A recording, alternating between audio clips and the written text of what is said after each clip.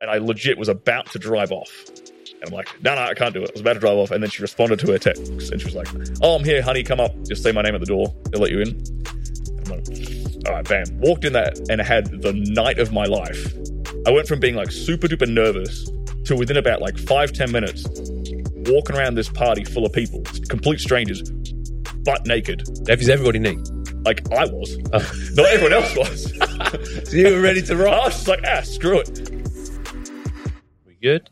Dude, I haven't done room tone since I've been on set. Oh, you had to do that on Yeah, we have to do it on set, yeah.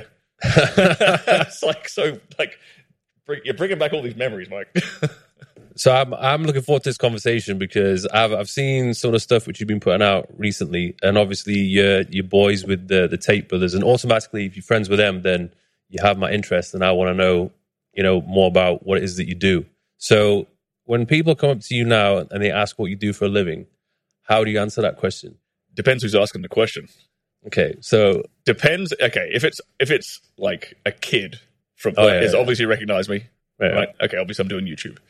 If it's, I don't know, like a government official or a banker or somebody at the airport, well, I do email marketing, which is technically also true. Yeah, because that's how I make my money, through email. Yeah, right. Yeah. And sometimes if it's a chick, then I might pull the adult entertainment thing out the bag just to flex a little bit. But it depends upon depends upon the vibe I'm getting off of it. Yeah. Because either I would imagine girls are either going to be intrigued and turned on, or they're going to be like freaked out and be like, "Whoa, bro!" Yeah, it just knocks them like off the fence, like one way or another. They're either like super duper like into it, or maybe not even necessarily into it, but just so curious about it that they can't help themselves, or it's a complete no go. And usually, it's a complete no go if they haven't met me first. Like if they've met me first and then they kind of find out about it, it's always okay. They always somehow magically get over it. I think I'm just too damn charming, Mike. Yeah, I can imagine it's like a bit of a taboo topic, but at the same time, I think it's normal because we all do it, and like pretty much almost everybody, especially if you're a dude, at least once you've seen porn. Yeah, exactly, and it's. I'm in this interesting position now, having sort of stepped back from, the filming side of it quite significantly. And I'm out here kind of trying to help the average dude be better in the bedroom, right? That's kind of my thing now, right? And a lot of guys, especially younger guys, have a serious problem with how much they jerk off to porn. They do it too much. They do it so habitually that it screws up every other aspect of their life. And you can see that in their habits, the way they carry themselves, what they like, how successful they are, their fitness, their diet, their discipline. Everything gets, their dating life especially, everything else gets screwed up because they have this one really bad habit. And I kind of look at porn the way I would look at like cigars or alcohol. And it's like, I know, like I like to enjoy a good cigar.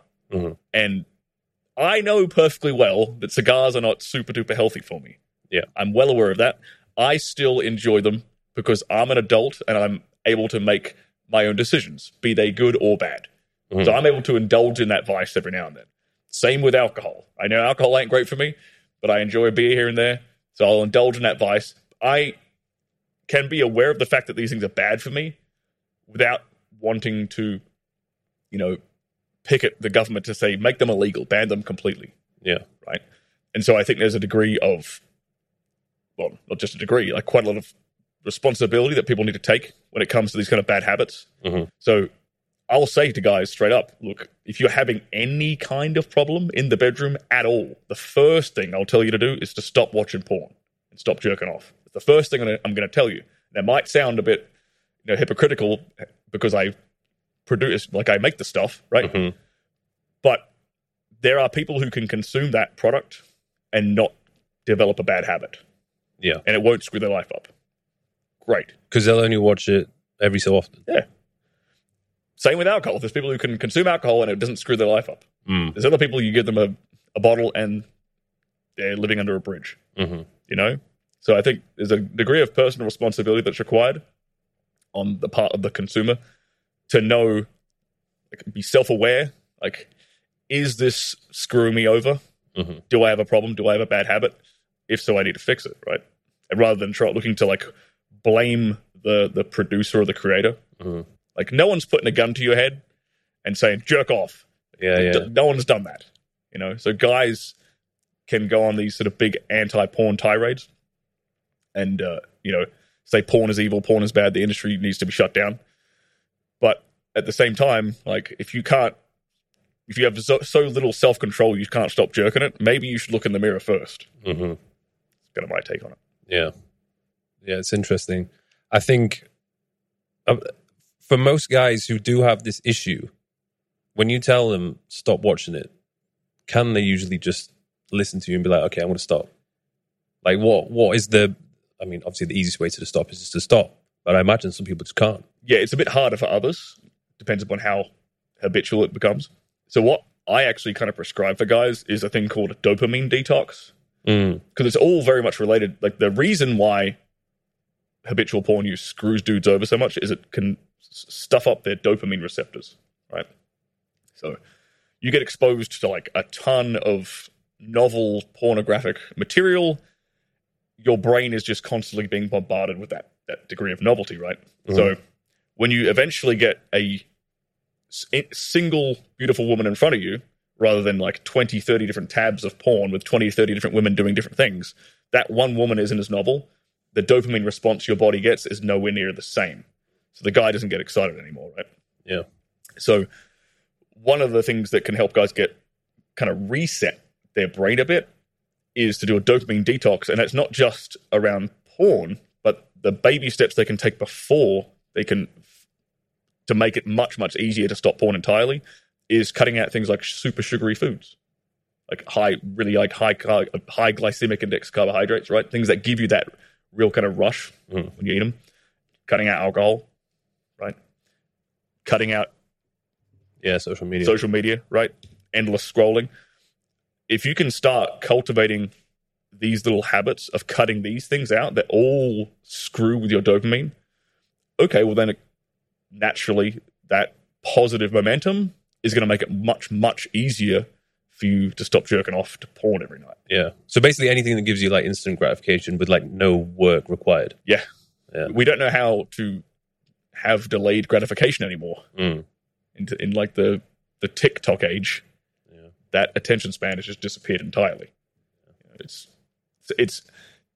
I think, and you said you were 32, right? Yeah. I think we're very blessed to have been born before the iPhone. Yeah. I think anyone who was born, like, who kind of had their teenage years prior to the iPhone coming out is super, super blessed. Yeah, my first phone was a Nokia. It was black and white, no camera. It had Snake on it, and that was about it. Everyone loves Snake. Yeah. I remember with my Nokia, I used to be able to, when I was driving with one hand, have the Nokia in my pocket, and I had the muscle memory down so good, I could text somebody. Like, I could find their contact. I could say, Mike, like, dinner, 9 p.m., steak, whatever. And I could send that text, and it'd be flawless, no mistakes, from my pocket without looking at the phone at all while driving. And then I remember getting my first smartphone, and I couldn't do that anymore. Because you can't, like, I didn't know I'm like, this is trash. Like, these are nowhere near as good as the So I want to know a little bit about your upbringing and your earlier years, because I'm curious to know how you got into this industry. Was it something that you like enjoyed, or did you realize, I'm actually good at this, so maybe I could excel in this line of work? It was the latter, and it came about. So when I was in my mid-20s, I got into the swingers scene in Western Australia. Mm-hmm. And I got into it as a single guy, which is super hard to do. But somehow I managed to finagle my way in, and I started getting invited to parties. Yeah. Right? And I remember the first party I ever went to, I got invited by, like, this single girl.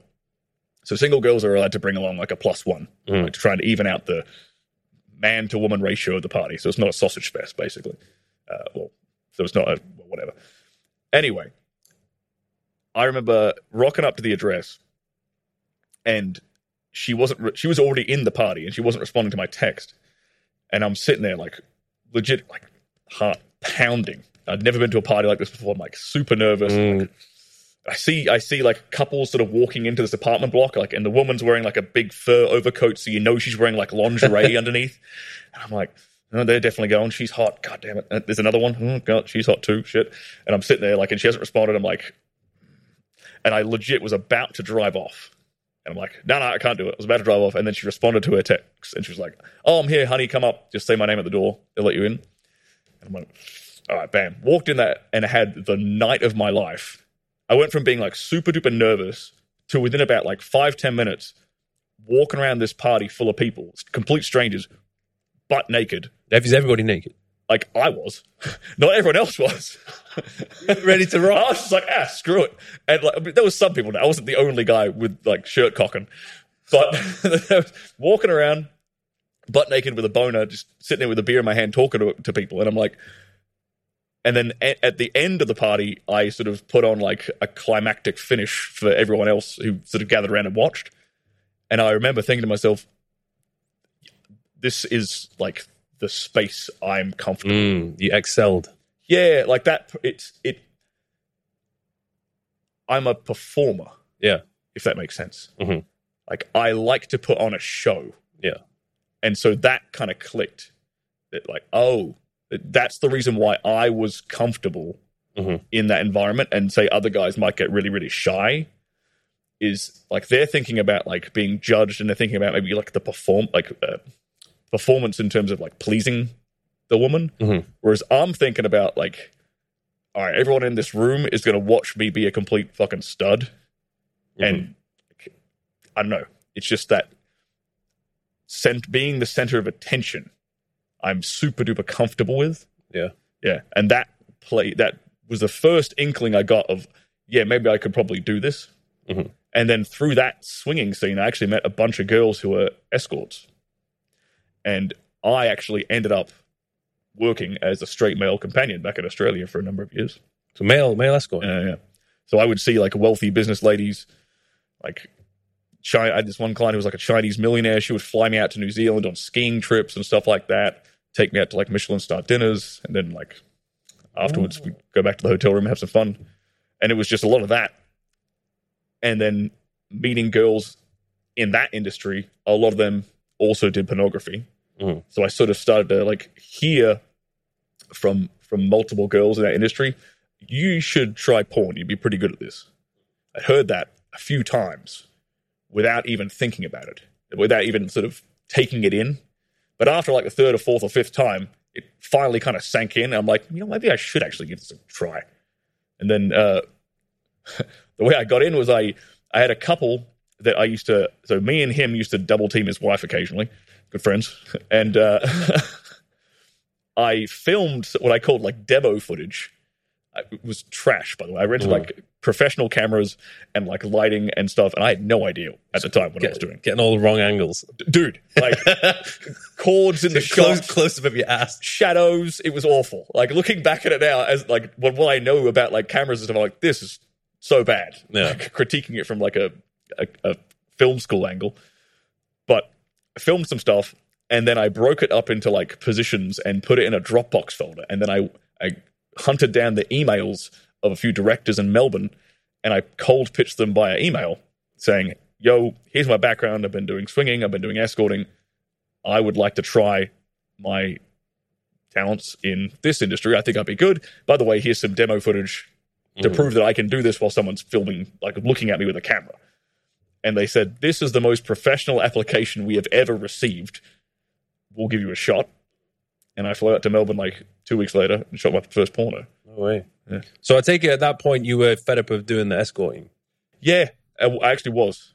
I was kind of, because it's weird because I know it exists, but like I always wonder, is it actually like, what are the type of women like that are paying for the escorts? Like, you know what? Because the dream would obviously be to have sex with someone who's paying you and they're really hot. But realistically, were any of them hot? You know what? I actually had a couple of escorts hire me. So girls who were professional escorts, professionally beautiful themselves, who literally just wanted a night off. To get fucked properly. They're like, I'm going to lay back and you can make me come for a change. Because they've been sucking some dude's dick all night. So they're like, all right, just make me come and then I'm going to go to sleep. And then you can leave. That was literally what they booked me for. And I'm like, this is so interesting. I would have never have guessed that. Yeah. But the majority of the clients were late 30s, multiple six-figure a year, white-collar business ladies. That's the typical client. So she's like at a place in her life where the kind of men that she wants to date no longer want to date her. They're going to go after the 18, 19, 21-year-old, right? Yeah.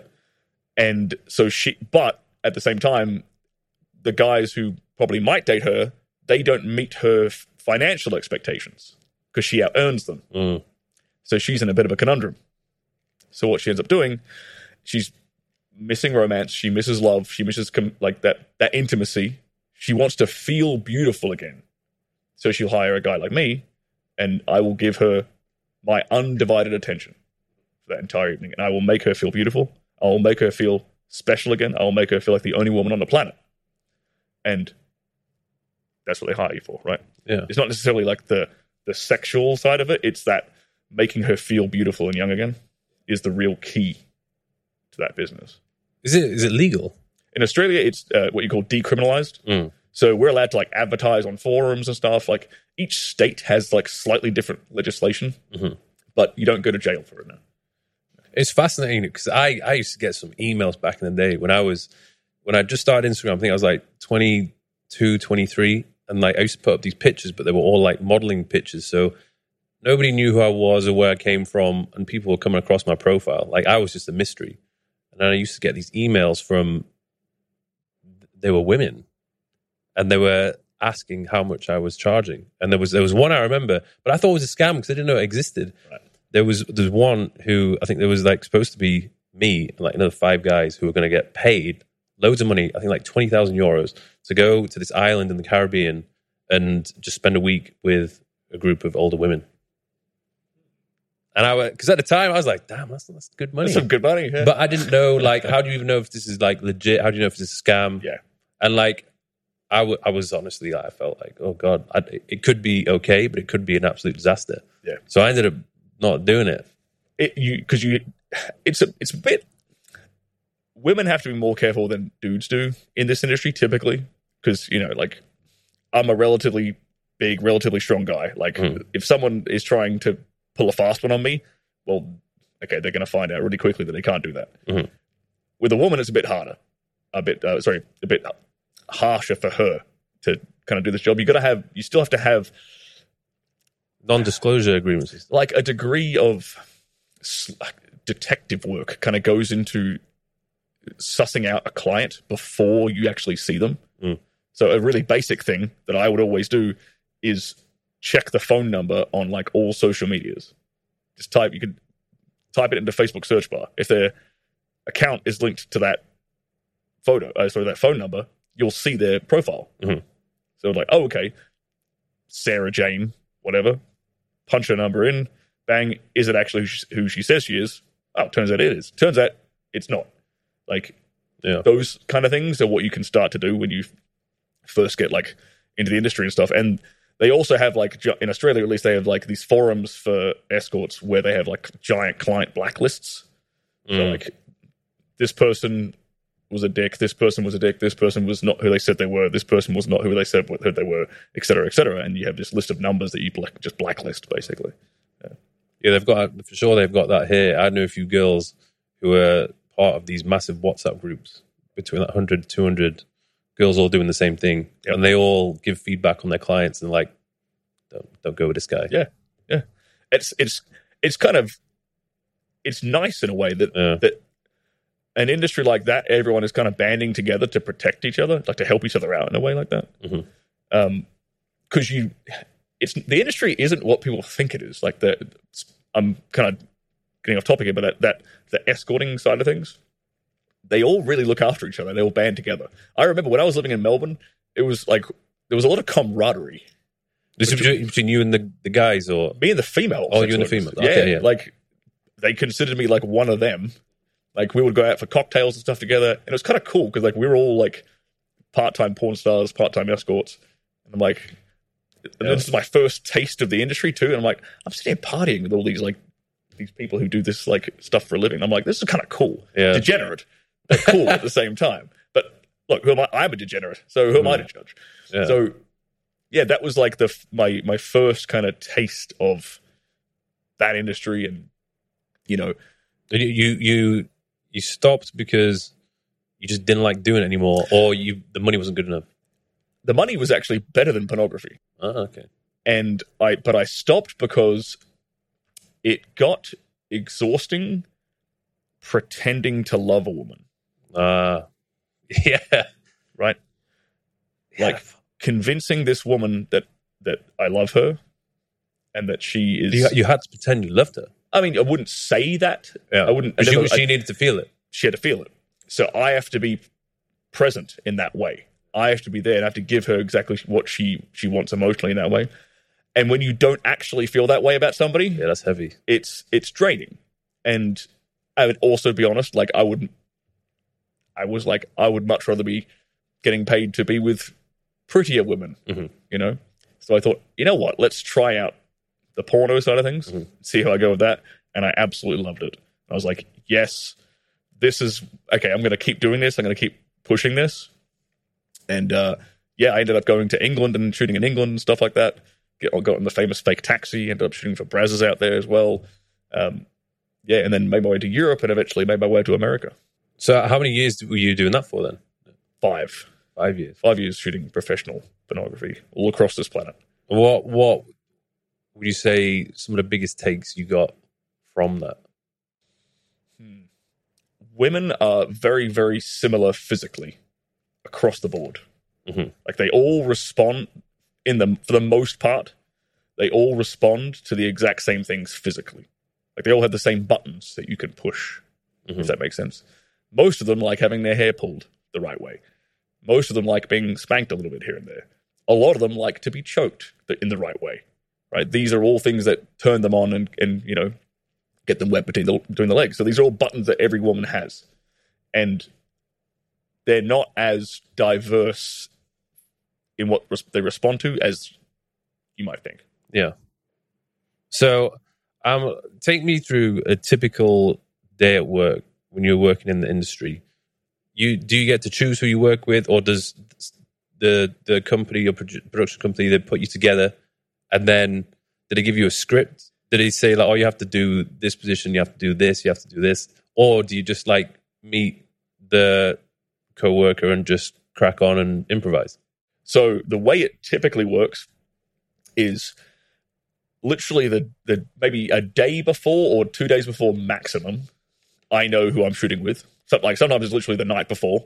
I like 10 o'clock at night, I'm shooting at like 8 a.m. All right, you're working with this person. All right, great. You'll get a script which has the dialogue part and it has what we call like key shots, which is kind of like they've taken a photo from another porno and they're like, we want you to try and replicate this kind of position / scenario. So you're like, all right, I'm going to try and do that. And then, you get to set. It's really a lot of paperwork. You'd be surprised how much, for the dude especially, how much of the day is just waiting around and filling out paperwork. Because you have to do like tax forms, like every single shoot, because we're contractors, right? We're freelance. So it's like every day is like a tax form and then a model release and then a consent form and then this and then that. And it's just like a lot of filling out paperwork. And I'm also waiting around for her to get her makeup done, for the camera guy to like set up the lighting and stuff like that, to get the shot right, like going over the lines. Probably like 60% of the day is spent on the like 5 to 10 minutes of dialogue that everyone skips through. The terrible acting. Excuse me, I think my acting is fantastic. Yeah, not everyone's bad, yeah. I actually got nominated twice for Best Actor. So I'm not bad. I'm not terrible. Not necessarily good, but I'm not terrible. And it's weird because I guess you got to have it because you can't just go straight in there. Yeah, It has to be with some companies, it's literally just like 2 people on a couch. Let's go. That's super quick. But most of them, at least the ones that I was working for, there's lots of dialogue, and you sort of go through all that.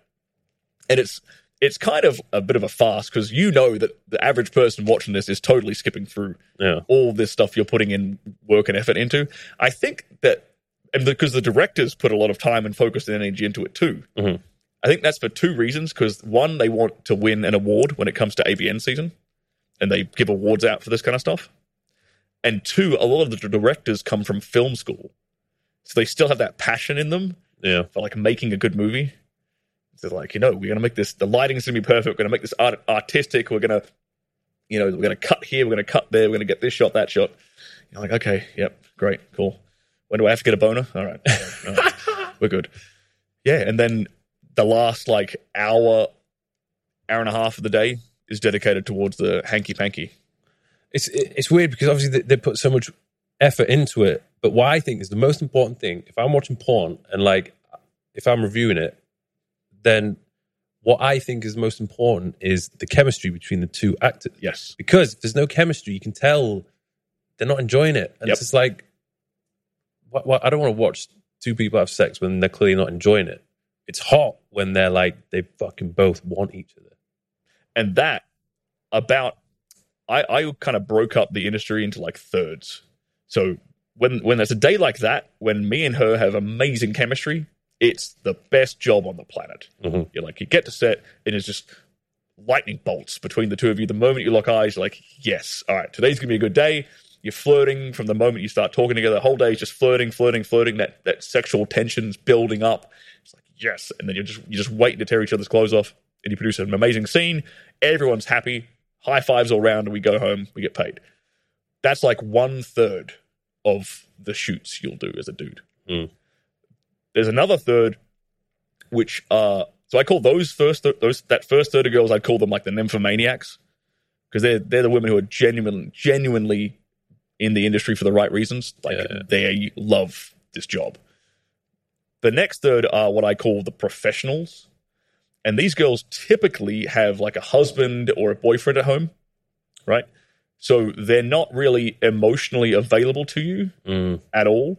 And they'll keep their kind of keep their distance. They'll be respectful, be very professional about things until the camera starts rolling, and then they give you their all. So there's not really that build-up of tension prior to the camera start rolling, but then they get the job done, and it's still enjoyable, right? It's not as fun as the previous one, but it's still enjoyable. Now, the last third are what make this job really, really difficult, and they're the divas. And these are the girls who are like... frumpy, on their phone all day, maybe rude to like the director or the camera guy or his assistant or something, deliberately like late, slow to learn their lines. They're not taking things professionally.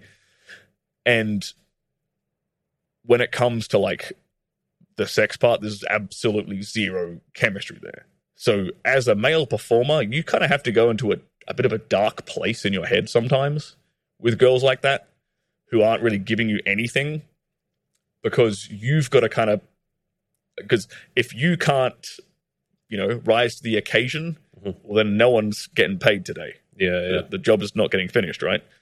So, all right, in order to produce something, I've got to go somewhere in my head. And I know this is not just me, because I've talked to other male performers about this. You've got to go somewhere in your head where it's kind of like a bit like a hate fuck. You know what I'm saying? Oh, yeah. Like kind of like makeup sex. Like when you've just had an argument with your ex or something, and then you get back together, you're like, it's kind of like that energy is what you got to tap into to get the job done on those days. Yeah. I watched one of your videos where you reviewed the performance of some of the most famous stars. So if anyone's not seen that video, I think that's like your most viewed video. It's nearly 1 million views. Did you get any backlash from that? Dude, I don't think from not a single chick. Really? Not a single. No, but from the stars themselves, did they get in touch? Yeah, that's what I'm saying. None of them got in touch with me. I was like, when I did this, so I've got a YouTube team, and we were bouncing around some ideas, and because that's the same as the Nico Leonard's watch review layout, isn't it, with the tables? Yeah. So they were like, "Hey, like we should do this tier list thing," and I'm like, "What's this? What does this mean?" I'd never seen it before. Yeah, and they were like, "Oh, top to bottom, like you rank them and you drop them," and I'm like, "This sounds like it'll get me in a lot of trouble. I don't know if I should do this. Like this sounds super like disrespectful and like it'll totally backfire." And maybe I'm just not popular enough on YouTube. Maybe they did. There was some backlash, and I just didn't see it. But yeah, not a single one of those girls have come after me. To be fair, they probably watched it and they were like, "Fuck yeah, I need to step my game up a little bit." I guarantee you they did not. I guarantee 100% they would never do that. I know the personalities of these women; they would never do that. Yeah. But to be fair, a couple of the ones that I ranked really, really low, they don't like me anyway. So that's totally okay. So it's like, all right, well, she already didn't like me. What is this going to change, right? But I tried to make that video as, objective and impartial and non-emotional as I possibly could. You did it good. You did a good job. Yeah, but I knew dude, like the average dude who watches porn is going to be like, this is hilarious and this is like so silly. Yeah. Let's dive into this thing. Yeah. But, is there anything, so when you're going to be on set the next day and you need to perform, is there anything you will do to prepare yourself for it? Like in terms of whether it's like physical activity or maybe having like a tactical beforehand or eating certain foods or not eating? Absolutely. There's a whole bunch of stuff. So the night before a scene, what I'll typically do is I'll have what I call my boner shake. So my boner shake is really simple. It's just 4 raw eggs and a scoop of vanilla protein powder and some water. And I blitz that up. So I've got like all the basic chemical building blocks I need to produce a ton of testosterone while I'm asleep. Like all that cholesterol, good cholesterol in me, a bunch of other stuff, right? So when I wake up, I call it my boner shake because if you try that, 4 raw eggs and go to sleep, you should wake up the next morning with a raging hard on. Chris, can you go to the shop and get some eggs, please? And I kind of use that as like a litmus test too for like testosterone levels. Like if I'm not waking up with a hard on, okay, maybe something I did the day before was off, right? Like I'm not getting enough sunlight and my sleep was off, my diet was off, and then I'll correct that. And it's like, okay, cool. Now we're back on track because I'm waking up with morning wood, right? I think guys should naturally wake up that way. So boner shake is something I definitely take the day before. Obviously, basic stuff like getting good sleep.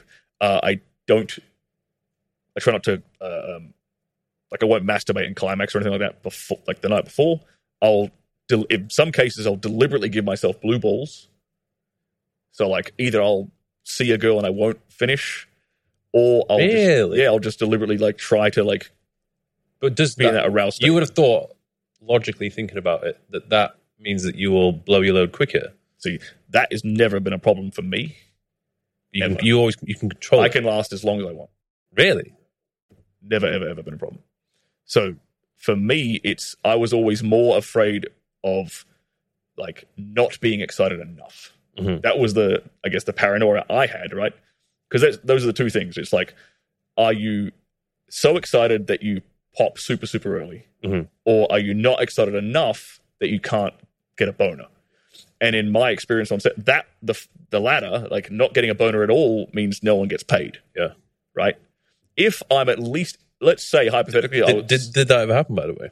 I've had one day where I had it was probably the biggest learning lessons in my entire career, where I just failed miserably, and it was for a director I really, really respected too. And I think that's probably why I wasn't even nervous about the girl.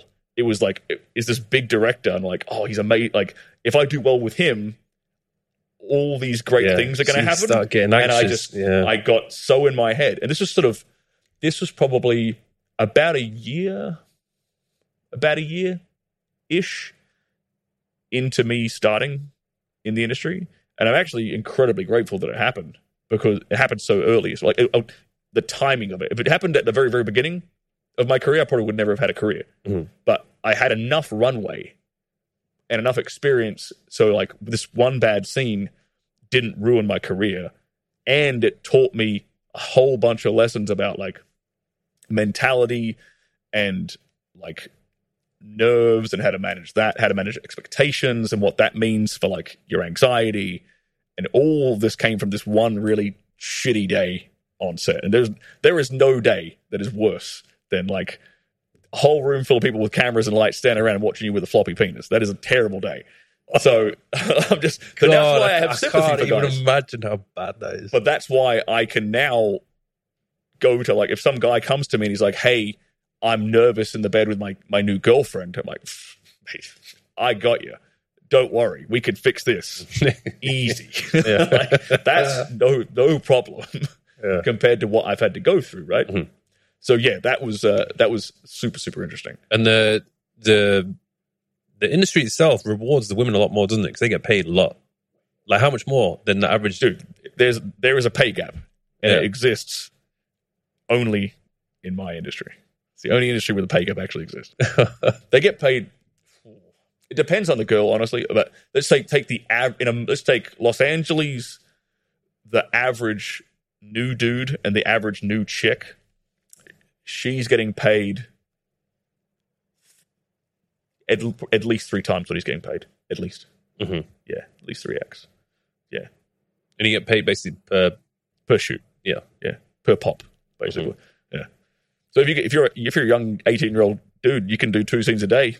Good for you. Yeah, go knock it out of the park. Some dudes will do that. They'll do that. They'll do 2 scenes a day, 30 days a month for like the first year, and they'll just crush it, absolutely crush it.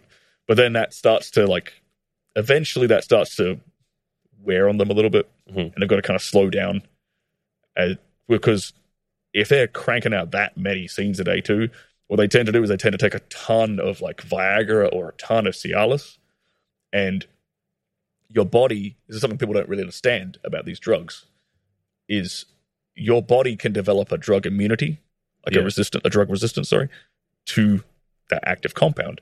So if I'm taking Viagra like every day for like months, eventually I have to up the dosage to get the same effect. Mm-hmm.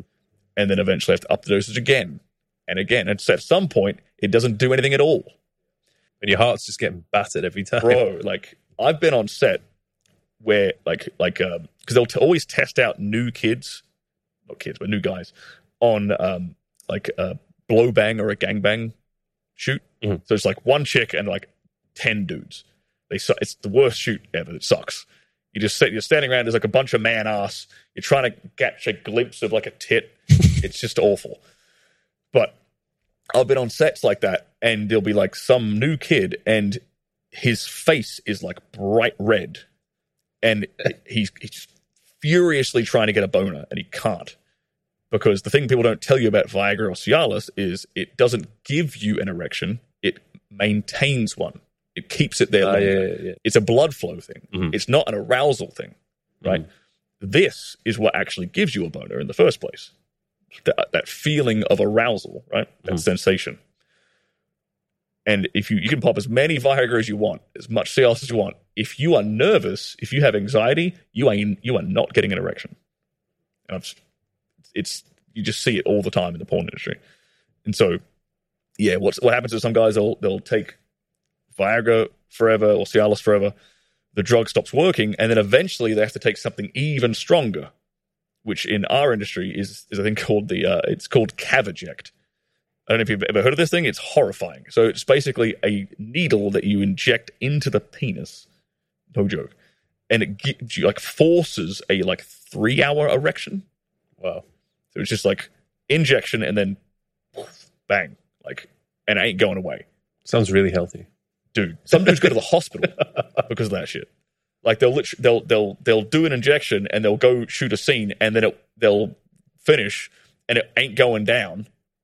And they're looking at the clock, and it's like, well, that's been there for like 5 hours.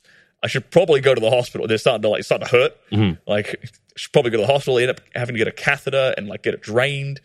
It's awful. And then here's the best part. Then if they keep doing that for years, eventually that stops working too. Mm. And then they have to get what I call the robo-dick. And the robo-dick is where they literally hollow out the penile shaft and they insert an inflatable like apparatus in there. And it's like, remember those Nike pumps? Those shoes with the pump, right? That's your testicle now. So they put it's either in the testicle or somewhere else in the body. They put this pump and you press it and no way. Legit. Yeah, it inflates. And then you can and then you press it again, you deflate, and they deflate.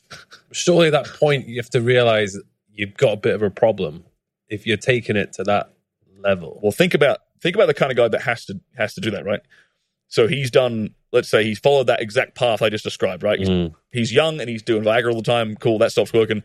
Then he's in his mid-20s. Now he's taking the needle all the time, and then that stops working eventually. He's been in the industry, and I know this for a fact because I kind of, it's a sort of hidden secret who has the magical like robo-dick pump. Because like the girls have some inkling, but they can't actually completely tell if a dude has it or not. And then like the dudes behind everyone's back are like, yo, does so-and-so have it? Does so-and-so have it? Like we're all trying to figure out which of these dudes have it because we're all like trying to win awards. And it's like super unfair if this guy has like a robo-dick. And I'm working with like my God-given natural penis.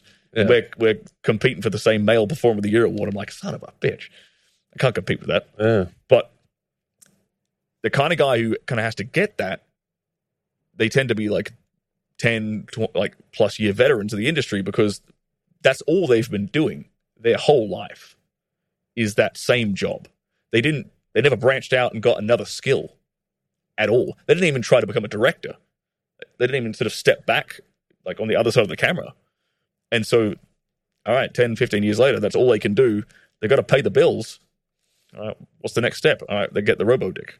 Yeah, because at that point, if you're going well into your 40s and 50s or whatever, your natural testosterone level is going to drop. You're not going to be performing like you were back in the day, back in your prime. Yeah. So, I mean, I got into this industry when I was like 29. So I got into it at like a relatively late age, you know. So, and now I've stepped away from it, and I'm blessed to be able to sort of take that experience, that unique sort of time under pressure, and apply the lessons I've learned to help the average dude improve his sex life. Yeah, well, I can tell you're very articulate and you're smart. Thank you. But I imagine a lot of guys who are doing it, maybe they're doing it because they didn't really have any other options.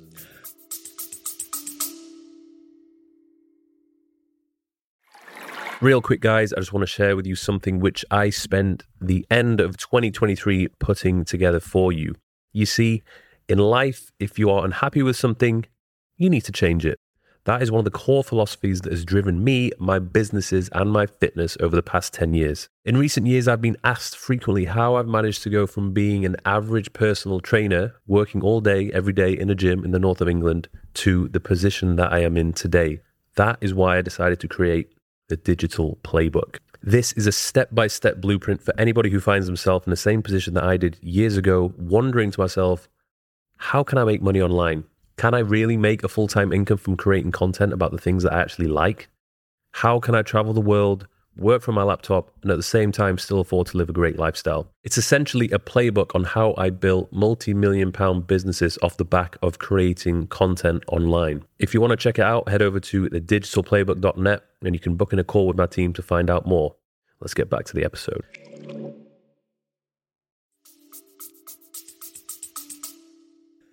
You know, you'd think that, but there's a lot of dudes who are super, super smart in our industry. Like a lot of, I always try to like find patterns, and there was a bunch of patterns I noticed when I started like looking back and analyzing like, okay, all the different male performers.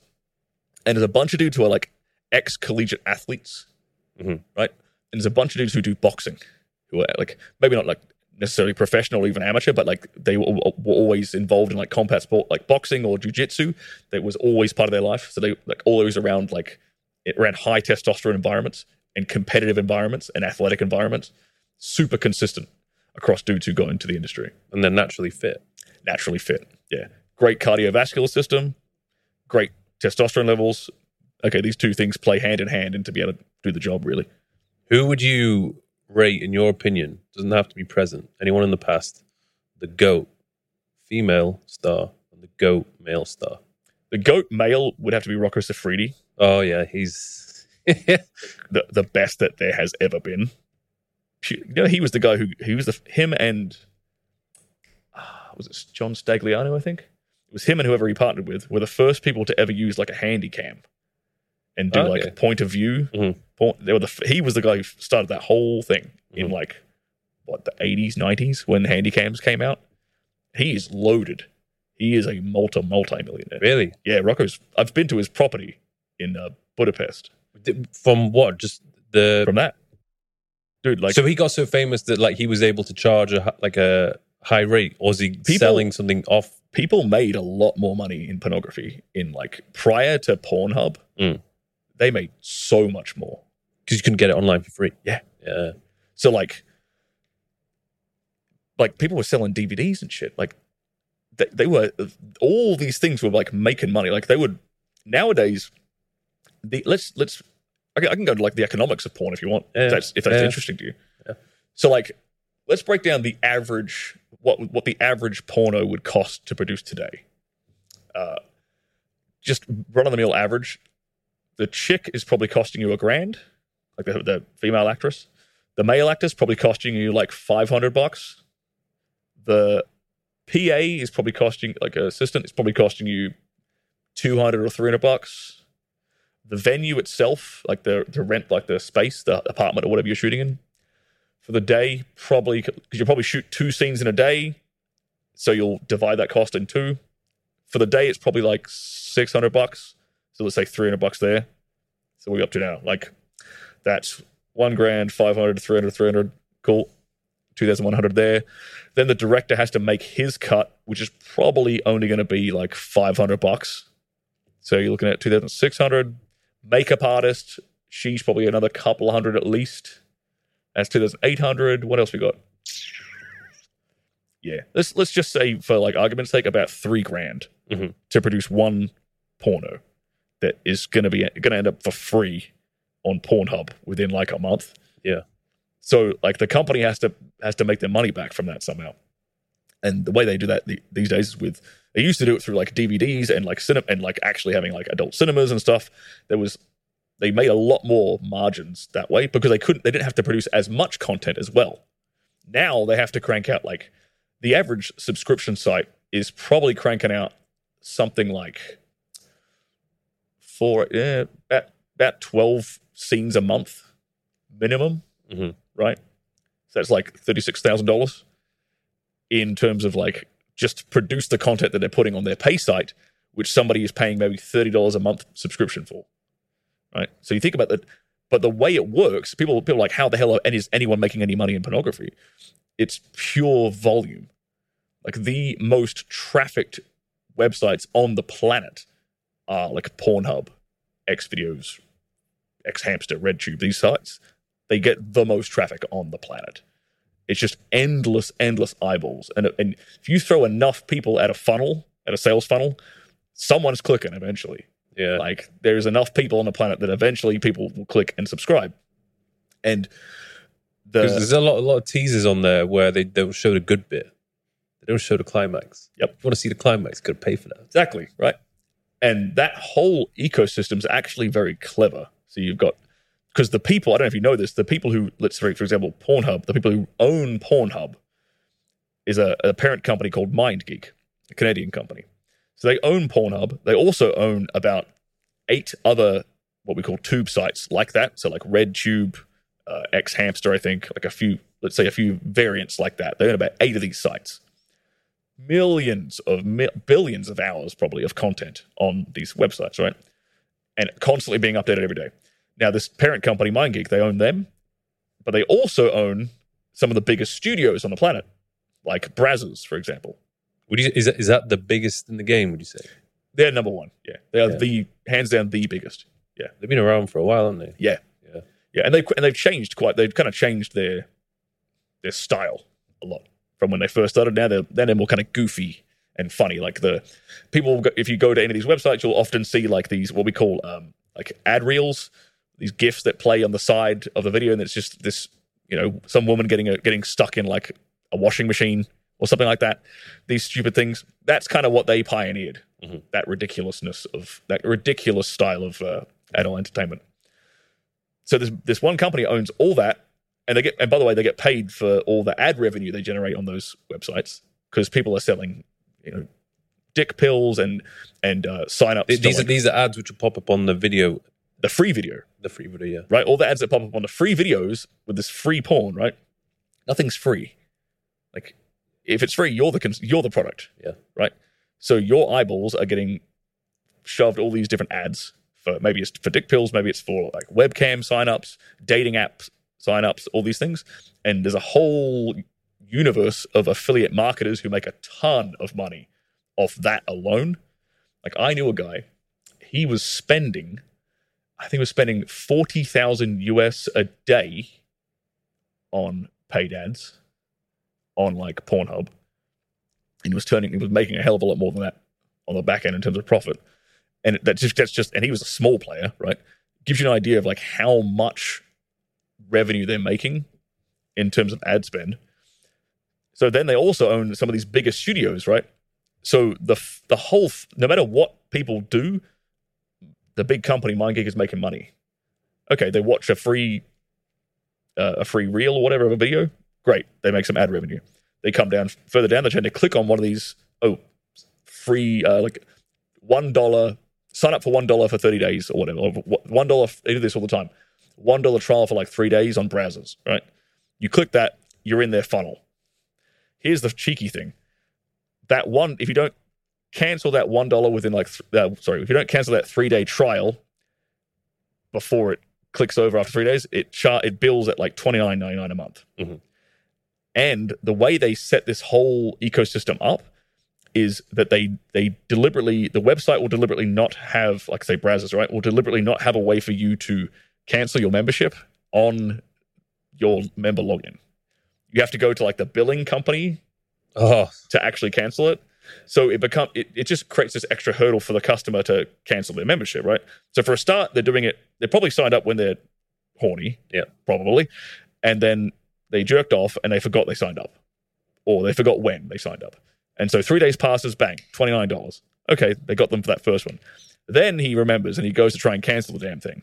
And he can't figure out how to cancel it because it was like when he signed up, he got like an email from some completely vague sounding company that's like where he actually has to go to cancel his billing membership. Mm-hmm. So he can't figure it out. He's frustrated. Bang. Another month goes by. They got him for 2 already. Eventually he figures it out and he tries to cancel it. Okay, maybe they got him for 3. But that just got like 30, 60, 90 bucks out of the dude, right? Think about how many times a day that is happening. Yeah. And you get an idea of how much revenue these companies can generate. Like I know a friend back in LA. He runs a very, very niche fetish website.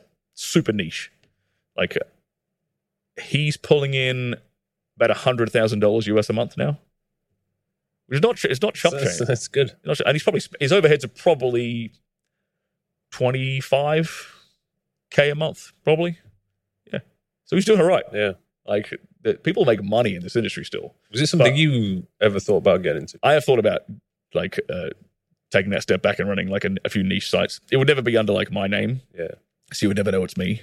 Or maybe I already have one. But but there is definitely money to be made in that industry if you know what. But would you say it's easy for newcomers to get into the industry? It's quite hard. Super hard. Yeah. Super hard. The hard part about, like, say, running a successful, profitable site like that, right, is knowing the people in the industry. Because you can't Google this stuff. Yeah. Right? You can't figure out. You need to know who the agents in the industry are, because they have all the talent that you want to hire, right? So you have to go through the agent to get the talent. So who are the agents? Are they hard to find because Google is restricting their visibility, or they just don't want to be that they're under a different alias? Not all of them. Like some of them don't even have like websites. Yeah, like it's literally connections that people make through Twitter and through going to industry events and doing it all face to face. The whole industry is very much based around like face to face meets. Like the other side of that industry of say wanting to create a pay site, right? The other side of the problem is, okay, where do you get the traffic from? How do you drive all this traffic to your website? And you do that through affiliates. Okay, well, who do you know who's like a expert at adult traffic adult affiliate traffic. It's very, very hard to find these guys. They all hang out at certain conferences, but you have to know which conferences they go to. And so you have to really tap into this entire ecosystem to even figure out where to start, to have a chance at even like starting. Because I've seen people who are like hobbyists try to start websites, and you can just tell that they're doing really badly. Like they're not making. It's like charity. Yeah, like they're not making any money because they don't know the engine behind the scenes that really makes the money, which is the affiliate marketing side of the adult industry. And there's like a handful of players in that industry who are extremely good at what they do, and then everyone else just doesn't get any traffic. So you spent, what did you say, 5 years doing that? Doing the porno stuff, yeah. And then at what point did you think, all right, it's time to leave? You know what? I wasn't even thinking about leaving. It was just COVID hit. Oh. Because we had to stop shooting. Damn. Right? We figured it out pretty quickly, though. The adult industry was probably one of the first industries to go straight back to work, which I found hilarious. Like, you ain't stopping us from fucking. Like, we're going to figure this out, like, straight away. I mean, to be fair, we already did, like, we get tested for STDs every 2 weeks. Yeah. So we're already getting blood samples drawn and urine samples done every 2 weeks. And then they're like, all right, why don't we just add, like a nose swab or a throat swab or whatever to, like, the panel. And all right, cool. Within like a month and a half, we were all back shooting again. But I had already started like writing my first book probably 6 months prior to that. And it was sort of this thing. On the weekend, I'd duck off to the study and I'd write like 1,000 words here and there. Right? And then COVID hit and I'm like, I haven't got any money coming in. I should probably publish this thing that I've been sitting here like thinking about for ages. So I finished that thing up, put out my first book, and within like a couple of months, I was making more in a week from that than I was making in a month from porno. What's the name of the book? Well, my first book is called How I Grew My Penis and Other Porn Industry Secrets. It's a catchy title. A very good title. Thank you very much. I thought it was pretty good. So, yeah, and it did extremely well. And then I just started connecting with the right people. I mean, you might know some of the guys I've hung out. I've connected with like Rollo Tomasi, a few Richard Cooper, a few of these other guys in what you would call like the manosphere space. And they had me on their shows, and we had a great time talking about kind of exactly what we're talking about now. And that got more eyeballs on me, and then they recommended that I start my own YouTube channel. And I thought, all right, cool. I can talk to a camera. I can do that. And then I basically just started giving out as much free advice as I possibly could on my YouTube.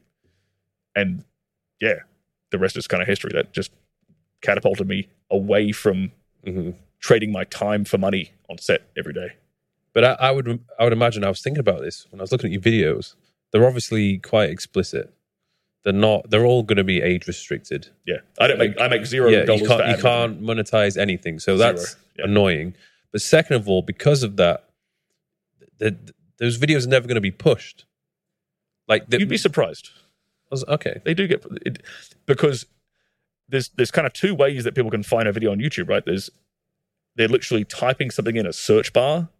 So they're looking for some specific information, or they're scrolling through the homepage feed and a thumbnail kind of catches their attention because it's like clickbaity. Yeah.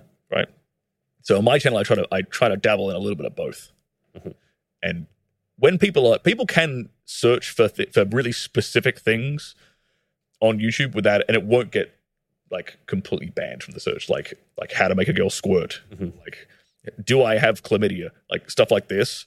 You can put videos about that, educational content about that, and it doesn't get taken down. I've had some things take. I've had a few strikes here and there.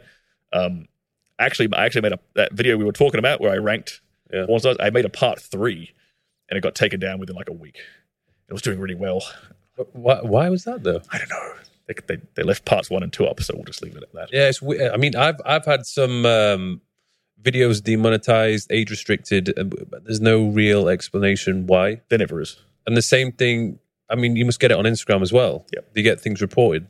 In fact, I was searching for you today, and I got taken down yesterday. You got taken down? Yeah. Any explanation? No. We'll see. We'll see. In about 24 hours, I'll know if I get it back. I've got another way of getting it back, but we'll see. I'm sure that you know people, but Yeah, I might know people too. Yeah, but that's annoying. Yeah, Like it's your business. Like surely if you lose your Instagram and you lose your YouTube, like how are you able to then reach people? Well, so my strategy for that is to have my own email list. Mm-hmm. So if you own your email list, then it's that degree of protection, right? Yeah. So my strategy, at least for my entire business, is to get everyone onto my email list. Mm-hmm. If I get you on my email list, I'll always be able to contact you. And okay, let's say my Instagram gets taken down. All right, I've got a new Instagram. I will email that entire list of people to go follow that new Instagram. And okay, within a week or two, it's back to a healthy level. Yeah. Like the audience doesn't completely disappear. And you think about that, like the people that are going to be on my email list, they're probably my most loyal followers and subscribers, probably. Like all my customers are definitely on that list. So it's a very, very useful tool for me to maintain and grow in my business. So that's the metric that I look at above everything else in my entire business. It's that. I don't necessarily look at like followers, because it's a bit of a vanity metric sometimes, and even views on videos sometimes can be a bit of a vanity metric. Yeah. As long as the number of email subscribers I have goes up, happy days. Because these are the people who want to find out more information. They want to subscribe to my newsletter, learn some more stuff, get updates about videos. Cool, that's the kind of guy I want. Do you know what your audience split is between like male and female? I'd imagine it's mostly. Dude, it's like 99 men. Yeah. There are some, I'm actually surprised, there actually are some women in my audience, especially this last 6 months. I've got a lot more women, particularly on my YouTube. But do you think that's because you've done a few guest Q&As with women? I think it's because of going on shows like Fresh and Fit a few times. I think it's because I've done a couple of videos aimed specifically like at women, which I thought would be an interesting topic to talk about. Like, was mistakes women are making. I think I did one on like these are the reasons why he's not like calling you back. Okay, like what men won't actually tell you, but like, look, here's the honest to God's truth. Mm-hmm. You know, maybe you were a catfish, and you like, okay, I'm not calling her back. You know, I kind of made a video about calling out all these things. So but still 99% dudes. Yeah. And so you have these people, how are you monetizing them? Are they like asking to speak to you and have like consultations? So I have a variety of different info products I sell. At this point, I've got like 4 books and 2 different video courses, and I try to cover every different problem that I have had people asking me about in regards to sex. So I have a whole book on performance anxiety. I have a whole book on premature ejaculation and how to prevent that. I have an entire course on how to be more dominant in the bedroom and how to get into the BDSM side of things. Mm-hmm. Yeah. I have a whole course on dirty talk, so I try to cover as many bases as I can. And this is how I make it's pretty crazy because men aren't really taught this. They're not taught how to perform in the bedroom. No. And it's actually really important because you can't satisfy your partner. She's going to start looking elsewhere. Dude, sex and relationships are the only things on this planet that men are expected to be good at without any knowledge or education about it. That's it. We're just expected to be good at it. And I personally think that's kind of unfair on dudes, especially now, in the day and age we live in right now, like what you might call the Instagram age, the smartphone age, the TikTok age, where attention spans are super, super low. And I mean, you probably know this better than anyone. Like the dudes the guys who have a really good Instagram profile, for example, what we might say like the top 10% of men are getting attention from like 90% of the women. Yeah. So the average guy, okay, it's really, really hard for him to get a date. So it's really, really hard for him to get a lot of sexual experience. So it's hard for him to build up this skill set in the first place. So what's he going to do? Right? So I try to give guys that like advantage of like, okay, look, download my brain into yours. And now you can kind of look like a dude who's got a lot more experience than he actually has. And, you know, she'll be impressed and blown away. And then happy days. Like, you now have a girlfriend who's obsessed with your penis and she's having a great time too. Like, everyone wins. So, what is the most common question or questions that men ask you? it's probably how can I last longer in the bedroom? Yeah. How do I stop myself from popping early? And like I mentioned before, that was never actually a problem that I had to solve. So what I had to do to actually figure out how to fix this problem for a lot of guys, I had to dive into the scientific literature. So I actually have a science background. If you didn't know that, I have a degree in chemistry. So I have really, got a double degree in chemistry. So I know how to like read a scientific article and tell if it's bullshit or like, okay, is this study peer reviewed? Is it double blind controlled trial? What's going on here? So I always try to dive into as much scientific literature as I can to back up anything I prescribe dudes in terms of like, okay, do this thing, do that thing. And with preventing like premature ejaculation, I had to combine that with like, I really had to go back in time and be like, what habits do I have or did I cultivate in my teens when I started having sex? What was I doing that allowed me to develop that level of control?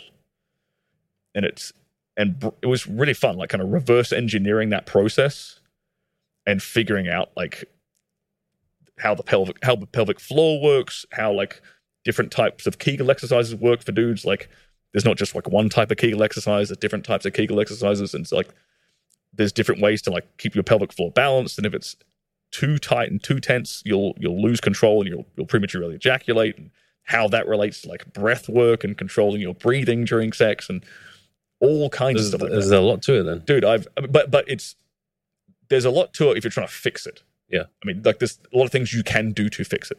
It's not that complicated. And I've had guys who've gone like, who are popping in like a minute or whatever, and they're lasting like a couple of hours, like within like a week. And getting like nothing will make your day better than getting an email from like some 20-year-old dude who's like, bro, like I would like this situation sucked like a week ago. I took your advice and now I just rocked my girl's world. Thank you so much. Like they're so happy.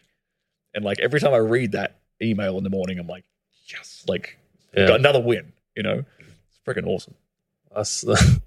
That's crazy. I feel like from me and my experience, like you said before, women are different, but the same things kind of turn them on. And I think I was fortunate enough to be in this situation that I've been in social media the way I look. I've learned a lot from experience, but there's a lot of guys who just don't have access to that experience, so they can't improve. Yeah. What steps, first of all, can they take? You've already mentioned lasting longer. How can they try to understand what it is that the woman likes or what turns them on? Do you think communication is essential, or is there a way to understand, before you even have that conversation, you just know, this type of girl likes, this is what she likes? You know what? Whenever I ask a woman this question, like, okay, what do you think is essential in the bedroom, right? Mm-hmm. If I ask say like a female porn star this question, the first word out of their mouth will be the word communication. Okay, what does that even mean? Yeah. It's such a vague thing. And unfortunately, I think when women, my personal take on this is that when women say communication in the bedroom, what they actually mean is read my body language. They don't mean let's sit down and have a conversation about this. Because I've done exactly that on porn sets. When you're doing a shoot for, say, like a BDSM shoot, right? We have to sit down and go over a checklist. Mm-hmm. And there is nothing that ruins the mood faster than sitting down and going over a list of things like we can do and can't do to each other. It just takes away all the mystery, all the learning, the discovery process. That is just poof. It's gone. So there's no like anticipation and build up of sexual tension because we already know exactly what's going to happen. Yeah. Right. So when it comes to communication, my take for guys is, okay, learn to read her physical cues and her body language so that you know, like, you're not going to step across a line that she doesn't want you to step across. Mm-hmm. Right. So there's a couple of things. I'll give you a really concrete example, right?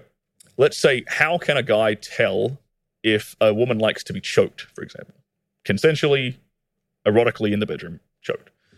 Well, for a start, I'll teach him how to do it properly. So you don't want to apply pressure to like the windpipe. You don't want to crush a girl's windpipe. That's a terrible idea. Bad no.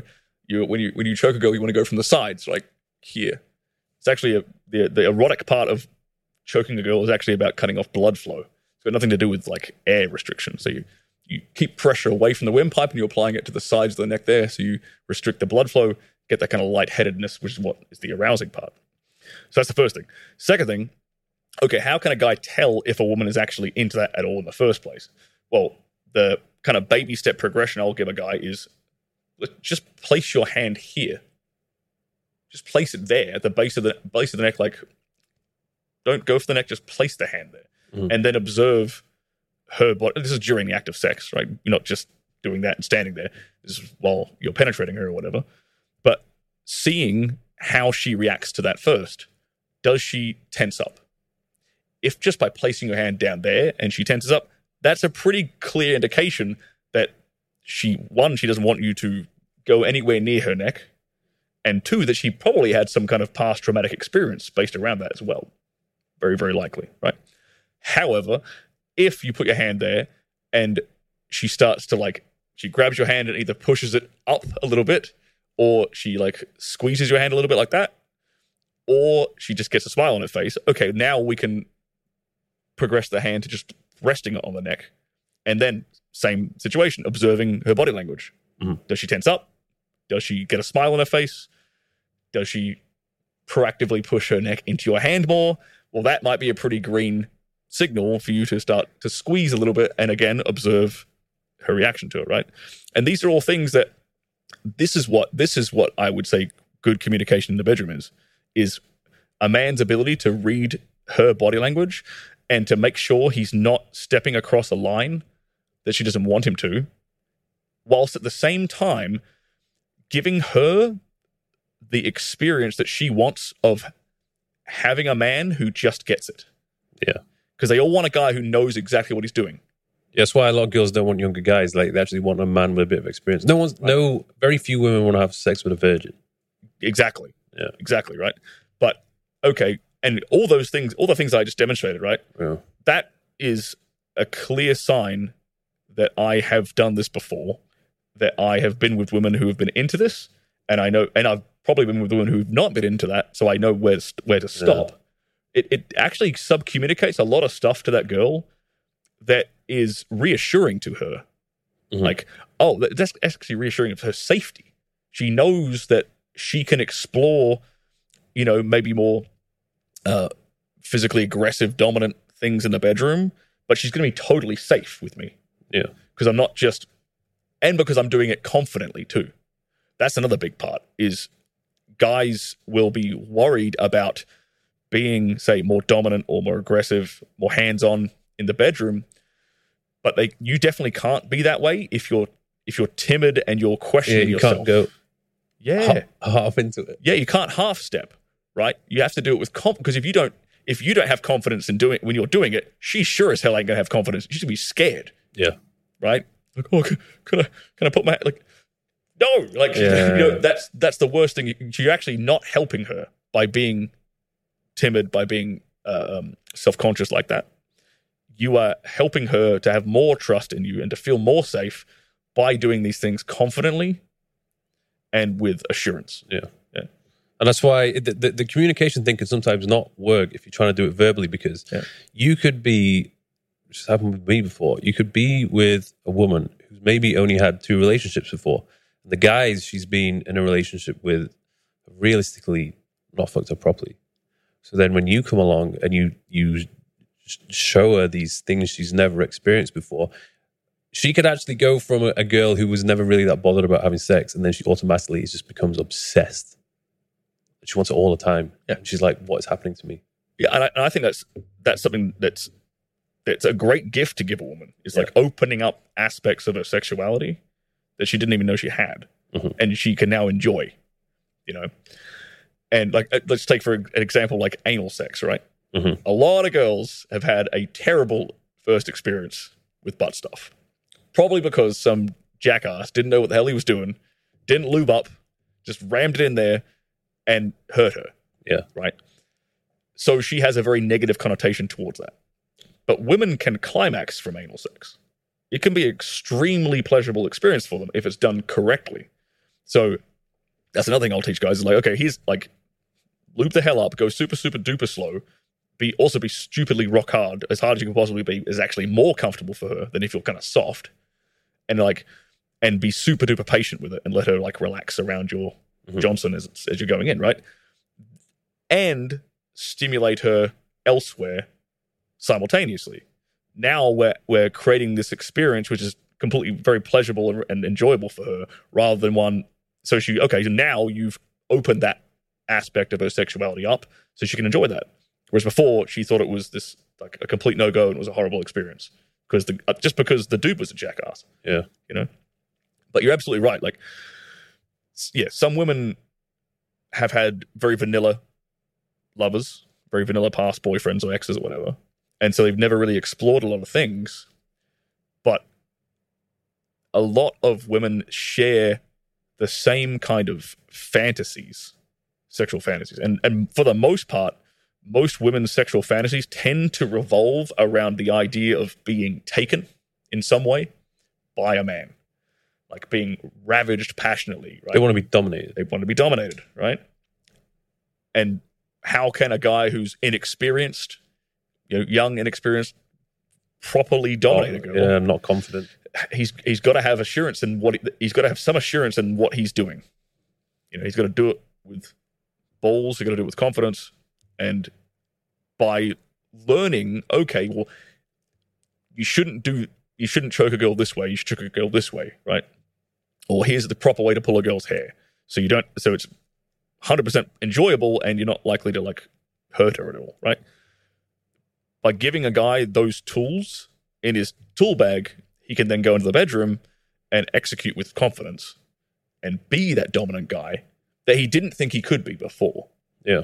And it can open, and I think as a man, it's part of who we are to be that more dominant one in the relationship. And I think the bedroom is like a microcosm of the relationship as a whole outside of it. If your sex life with your partner is one where the guy's being dominant, she's being submissive, and those two are fully engaged in those roles, typically outside of the bedroom, there's a bit of harmony, right? Mm-hmm. She's not nagging, talking back, telling him to take out the trash. If she's been getting dicked down properly, she's lovely. Yeah. She's friendly, she's bubbly, she's compliant, she's happy, she's giving him a massage, cooking for him, cleaning, like welcoming guests, being a lovely hostess. Like, it all translates across from the bedroom to the relationship, in my opinion. And because I've had guys who've been in like 20, 30-year marriages and stuff, they've taken some of my advice, they've fixed things in the bedroom, and magically the relationship is back on track again. It's like we're on our honeymoon again. Yeah, because like she's getting dicked down right. Yeah. If she's not coming, then she's gonna be borderline pissed off with you. Like, you just like roll over and be like, "Oh, that was good night," and then she's just there like. Not to say that guys can't be selfish occasionally. I don't want guys to think that like you always have to be, kind of performing like this. Well, I think I've noticed as I've got older and I've improved in my status and my income and everything else, I know I don't need to. Yes. Yes, exactly. I can afford to be selfish. You can afford to be selfish, right? But let's say a guy who isn't as well off as you, right? Maybe he can't afford to be as selfish. He's got to make an impact. He's got to make up for it somewhere, right? And this is something that every dude can learn. Every dude we've all got a cock and balls. We can all do this. So, like, it's another, like, way for you to kind of add value to yourself in the whole. Like, you got your physical fitness, you got your wealth, your overall health, your network. Okay, like, how do you have the gift of the gab? Like, are you a smooth talker? Are you a charming guy? All right, and now you've also got the bedroom aspect where you can get the job done, and it can help kind of even the playing field a little bit to the guy who's maybe not doing so well on the other areas. Yeah. Do you think, let's take two scenarios. So either the male or the female has a super high sex drive and they want to have sex all the time, but their partner doesn't. Either it's normal or they just have a low sex drive. Do you think those couples are compatible, or do you think they're better off? Say, for example, someone with a super high sex drive, they should be with somebody else who has a super high sex drive, and they can just go off and have sex all day, every day. Yeah, I think I'll give you an alternative scenario. If it's the dude who has a super high sex drive and his female partner doesn't have a super high sex drive, I would probably think that she doesn't actually love him or respect him that much. Mm-hmm. Because if a woman loves a man and she really respects him, she wants to please him. Even if she might not have a super high sex drive in the sense of like she wants to initiate sex all the time. Mm-hmm. But if she loves him and respects him and finds him genuinely attractive, when he initiates with her, she'll enjoy it and she'll want it, right? Because she wants to be chased. Yeah. Now the other way around of like the girl having a super high sex drive and the guy not having a super high sex drive, this is typically a couple of different things. Either he could be very bored of her. Mm-hmm. This is entirely possible. He could actually just be bored of her, or he could be like his health could be completely out of whack. So his T levels of trash, right? His sex drive's completely gone. He sleeps off. Everything's off, and that's leading to him having a low sex drive, right? I would say, and this might sound a bit odd, but in the circumstance where he is extremely, let's say he hasn't got a high sex drive with her in particular because he's bored, I actually think that him stepping out and having a bit of strange on the side, like having a friends with benefits on the side, or a side chick, can actually help to spice that up again. It works. It works, right?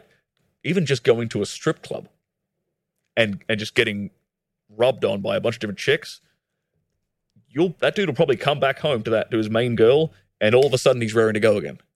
Mm-hmm. Just because he's got that little bit of novelty in his system. If it's a purely monogamous relationship, it does not surprise me at all that dudes end up like less horny, less aroused by their partner, because guys just need variety. It's like in our blood. It's in the DNA. We need to spread the seed. Yeah. So I think the more women understand that, mm-hmm. the more harmony there can be between the sexes, because men and women don't have sex for the same reasons. We don't cheat for the same reasons. We don't love the same way. So, women have this kind of paranoia about, like, especially if they really love a man, about like being replaced. Yeah.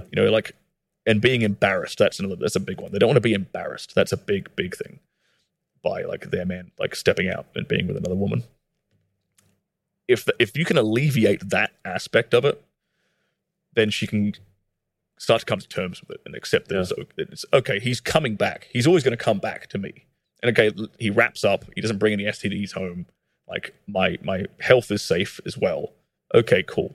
Like, and personally, I think that get her involved. Like have way more fun if like she finds girls for him, or she joins in with these other girls. Like, why would she have to, like, she has a choice, right? She can sit there and be jealous and be paranoid and stuff, or she can like be there and know that her and her mate, like him and her, are going home together, and that side chick is staying there or whatever, right? You'll probably strengthen the relationship even more. Strengthen the relationship. You'll be like, oh my God, my girlfriend's amazing. She sets up threesomes. Yeah. Like there is no man on this planet who, if his girl like brought another girl home for him, he would leave her. Like that wouldn't happen. No. You ain't gonna be like, oh, she's trash. Like, no, he's this girl is irreplaceable now. Like, where am I going to find a chick who's going to do that? Mm-hmm. Super duper rare. So, of course, it's only going to make her look better in his eyes and make him more loyal, make him want to stick around and have even more fun with her. And that'll fire up his sex drive again too, if that is actually a problem. I think it's difficult for women to wrap that around their head. They just don't understand. They don't understand how men work. And there will be some who will understand it and they'll be like, okay, do your thing. And then there's others who will just be like, no, like I can't do this. And it's interesting because I'm in a relationship where I thought, I'm just going to be honest. I told her, I'm like, look, every now and then I just get urges to sleep with other girls. And she actually took it really well. And she's like, yeah, it's normal. You're a guy. So I can, every now and then I can go off and do my thing. Keep it, keep it private secret. No one knows about it. I'm not disrespecting it. Yeah. Nobody knows. And then it actually strengthens my relationship because I naturally just all of a sudden start feeling more aroused when I'm around her. And I actually appreciate her more because maybe some of the other women that I've been with, I'm just like, oh my God, like maybe the sex is good, but then after the sex, I talk to you and I'm like, please go away. It also kind of like, if it gives her reassurance that you're with her for more than her vagina. Mm-hmm. Because like if the only thing that is keeping you in that monogamy or in that relationship with her is the fact that she has a vagina between her legs, that makes her so easily replaceable. Yeah, so fizzle out. Yeah, like, but okay, it's actually proof. If you step out and come back again, that's proof that she means more to you than just sex. Mm-hmm. Then there is actually something solid, something grounded behind that relationship that is not just a casual sexual thing. That, personally, I think that should put more reassurance in her brain, not less.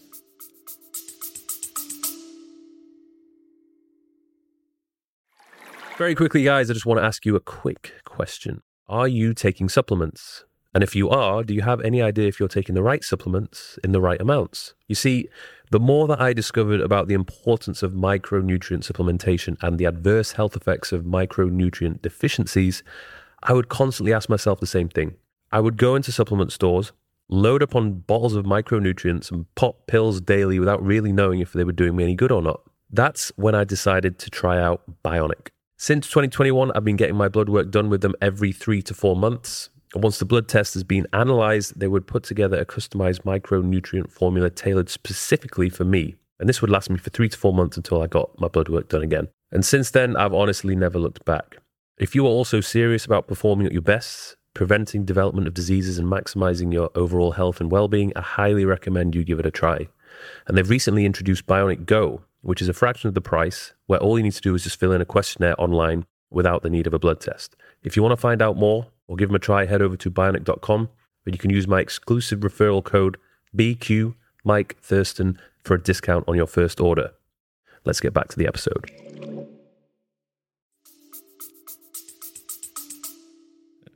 You're very honest with all the relationships which you have. I kind of come at it from I try to. It depends on the girl. I've taken different tacks and stuff, but I will try to make a joke out of it on the first date that I'm going to cheat on her. Because if I can deliver, if I try to deliver it like in the way that we're having this conversation now, it's so boring and logical, and like it's so easy for a woman to be like, no, this is just like you haven't sold this to me the way I want it to be sold to me, right? To a guy, this conversation makes perfect sense, right? But to a girl, she wants to feel like some degree of emotion around this idea. So there's actually a couple different ways I will typically do this. One, I'll make a joke on like the first date or whatever that I'm going to cheat on her ass, and I won't let down on that, and I'll like no, I'm serious. Like, if she's cracking up laughing, and I'll just keep saying it. But so, okay, we've established this idea that I am going to cheat on you, and you're still sitting here enjoying a drink with me. You haven't left. So that kind of in my mind, that tells me something. Right? It tells me you're not super, super pissed off about that idea. You're at least curious enough in me and where this can go to at least potentially explore that idea. Okay, great, cool. The second thing I would like to do is eroticize that idea in the bedroom by maybe through dirty talk as an example, kind of putting this idea in her head during sex that, okay, you're going to have to watch me with another girl at some point. Like, I'm going to tie you up and put you in the corner and make you watch me with another girl. Like, and I'll try to eroticize this fantasy in her head. So now and sometimes she just will reject that idea. And that's fine. Cool. That's not going to mesh. Ain't going to happen. But sometimes she'll actually get off on that idea. It's like, okay, well, going back to what we talked about before, I've now just opened up another kind of sphere of sexuality for her where she can explore and play around in her own head. Mm-hmm. Where she can now think about if she can eroticize the idea of me being with another woman, maybe she might masturbate to it when I'm not in the room or something, right? Okay, well, now I've taken this thing, which it was previously like a source of pain, like cheating, right? And I've turned it into a source of pleasure. Mm. So I've just, in my eyes, I've just done a fantastic thing for her. So now she can enjoy this thing. I can actually be myself. I can be really who I am, a man, like unapologetically. And she gets to enjoy that as well. And it's just a massive win-win. Mm-hmm. Yeah. What are your thoughts on marriage? I think in Western countries, so like America, Canada, New Zealand, Australia, UK, it's probably a terrible idea to get married like legally on paper. I don't have a problem with the concept of marriage, like religiously. You know, if you're Christian or if you're Muslim or Jewish or whatever, and you want to get, like, say, if you're Christian, you want to get married in the church, great. Make it a religious ceremony. Cool. Don't sign that piece of paper that gets the state involved. Because there are so many negative incentives that have been lined up when it comes to marriage. Like, obviously, dudes get screwed over in divorce courts. Dudes get screwed over in child custody. There's like alimony payments. There's child support payments. Like all this stuff is engineered. It's a negative incentive for the woman, right? They're incentivized to like marry a guy and then leave and get alimony. That's silly, right? So if it's within your religious context, like if you're a religious person, go ahead, but keep it a religious ceremony would be what I would say. Like I ain't got a problem with that at all. I think it's a beautiful thing. But to get the state involved, I think it's a terrible, terrible idea. Because, yeah, you two might love each other now, but you don't know what's going to happen in a few years' time, later in the line. Like women are fickle creatures, and they can turn at the drop of a hat. You know, so Has that happened to you before? oh, I've had exes who hate me. They absolutely hate. Some of my exes don't hate me. Some of my exes still like. But me. you know why? Because they probably think that they're never ever going to get pleased as well as they got pleased when they were with you. They're not going to find another you. But some of them still really hate me. I've broken a couple of hearts here and there. I'm not proud of that, but I've had a couple of relationships where I've really broken a girl's heart, and yeah, like hell hath no wrath. Yeah. A woman scored, man. It's. I get it. I think I've been there before, and you know, I'm at a point now where I might go on a date with a girl, and I get to know them, and I think, do you know what? Like this woman is so pure, and she's such a good person, and I'm at a point, or I was at a point where I wouldn't be. I'm not interested in a relationship. I just want to have some fun, and I've just thought, do you know what? I don't want to put this woman through a load of bullshit. Yeah. Because I know if I continue this, she's going to develop feelings. I'm going to get what I want, but I don't want anything long term. So I'm going to go off, and then she's going to be she's not going to take it well. Yeah. So I don't want to fuck her up. So there's been a lot of times in the past where I've just not pursued it. Is that something that you've developed as you've gotten older? Yeah. Yeah. Because I've seen how I've hurt women in the past. I've not intended to do it, but I've just seen the effects of, them falling for me, even some of the younger, because if they're younger, they've maybe never been in love before, and then they'll fall in love with me, and I don't intend for that to happen, but it happens. And then I'm just like, I'm sorry, but I don't want this. Yeah. And they don't understand it, and then this is like their first heartbreak, and I've turned some women into savages, and which I feel bad about. But it's like I said, now if I'm going out and all I want is just to get laid, then I'll find someone who is also only just interested in getting laid. Right. And that's not that difficult. No. Like you go to the right places, okay, cool. Yeah. Like people are here to party, people are here to hook up. There's like a kind of a mutual understanding there, right? Mm-hmm. But maybe you meet a girl at the mall, you meet a girl at the church. That conversation might be a slightly different one. Yeah. And I completely get what you're saying, because like me in my early 20s wouldn't have had that thought. But now me in my mid-30s, I'm like, yeah, like I might talk to a girl and I'm like, I don't, like, same exact thought. Like, you're so lovely and pure, but I just can't see myself pursuing something with you further long term, that I don't want to, like, add an extra body. Yeah. For the sake of what? Just get my rocks off? I've had sex before. I don't need more sex. Yeah. You know? Like, at this point, I'm looking for, like, women I can have kids with. That's legit where I'm at. So it's like, if I can't really see that on the horizon, because I'm looking from the jump, I'm looking for, like, kind of maternal characteristics, like hip width, like, can you pump out a couple of babies, you know, things like this. I'm legit looking for, like, breeders. Yeah. So you still pursuing that at the moment? Yeah, I haven't got any kids yet. Yeah, haven't got any kids yet. So you're doing the Tate brothers. We'll make it happen. Tate brothers are spreading their seed, as far as I know. They're you know, they've influenced me in this regard. I was like, they've definitely, like, put a lot of ideas in my head that I wouldn't have had. Yeah, in a good way. I'm not in a bad way, in a positive way. And I'm like, yeah, this makes sense. Mm-hmm. This actually does make a lot of sense.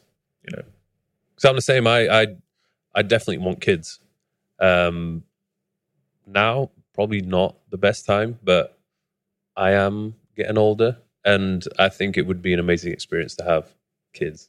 I've had two of my really close friends both had their first kid this year. They both had a baby girl, and, like, it's so, like, I've obviously met the girls, and, like, you know, I've got photos of me, like, Uncle Stirling with the baby and stuff like that. Mm-hmm. And I look at some of these photos a friend of mine was sending me the other day, and I look at them, and it reminds me, like, the photos of, like, me holding his kid. It reminds me of going through, like, my parents' photo album when I was a kid, and seeing pictures of, like, really grainy photos from them in the 70s and 60s, like, with us as kids, like, sitting on, like, my uncle's lap or something. And I'm like, like, this is happening now. Yeah. Eventually, I'm going to have that photo album, you know? Yeah. I think it's a beautiful thing. So I think one thing which is no doubt very common with a lot of people that are in relationships, when you first meet someone, maybe it's a couple of months or 6 months, the honeymoon period, sex is amazing. You're just incredibly turned on by each other. You can't keep your hands off each other. Unfortunately, in many cases, that dies off.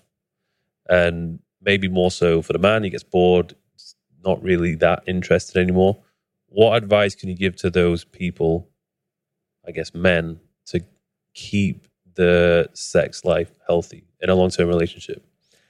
So there's two scenarios there, right? If it's him that's losing the sex drive, right, then I would say, look, get around, even if you don't want to cheat, let's just say you don't want to cheat, right? Just be around other women, right? Just flirt with other women at least.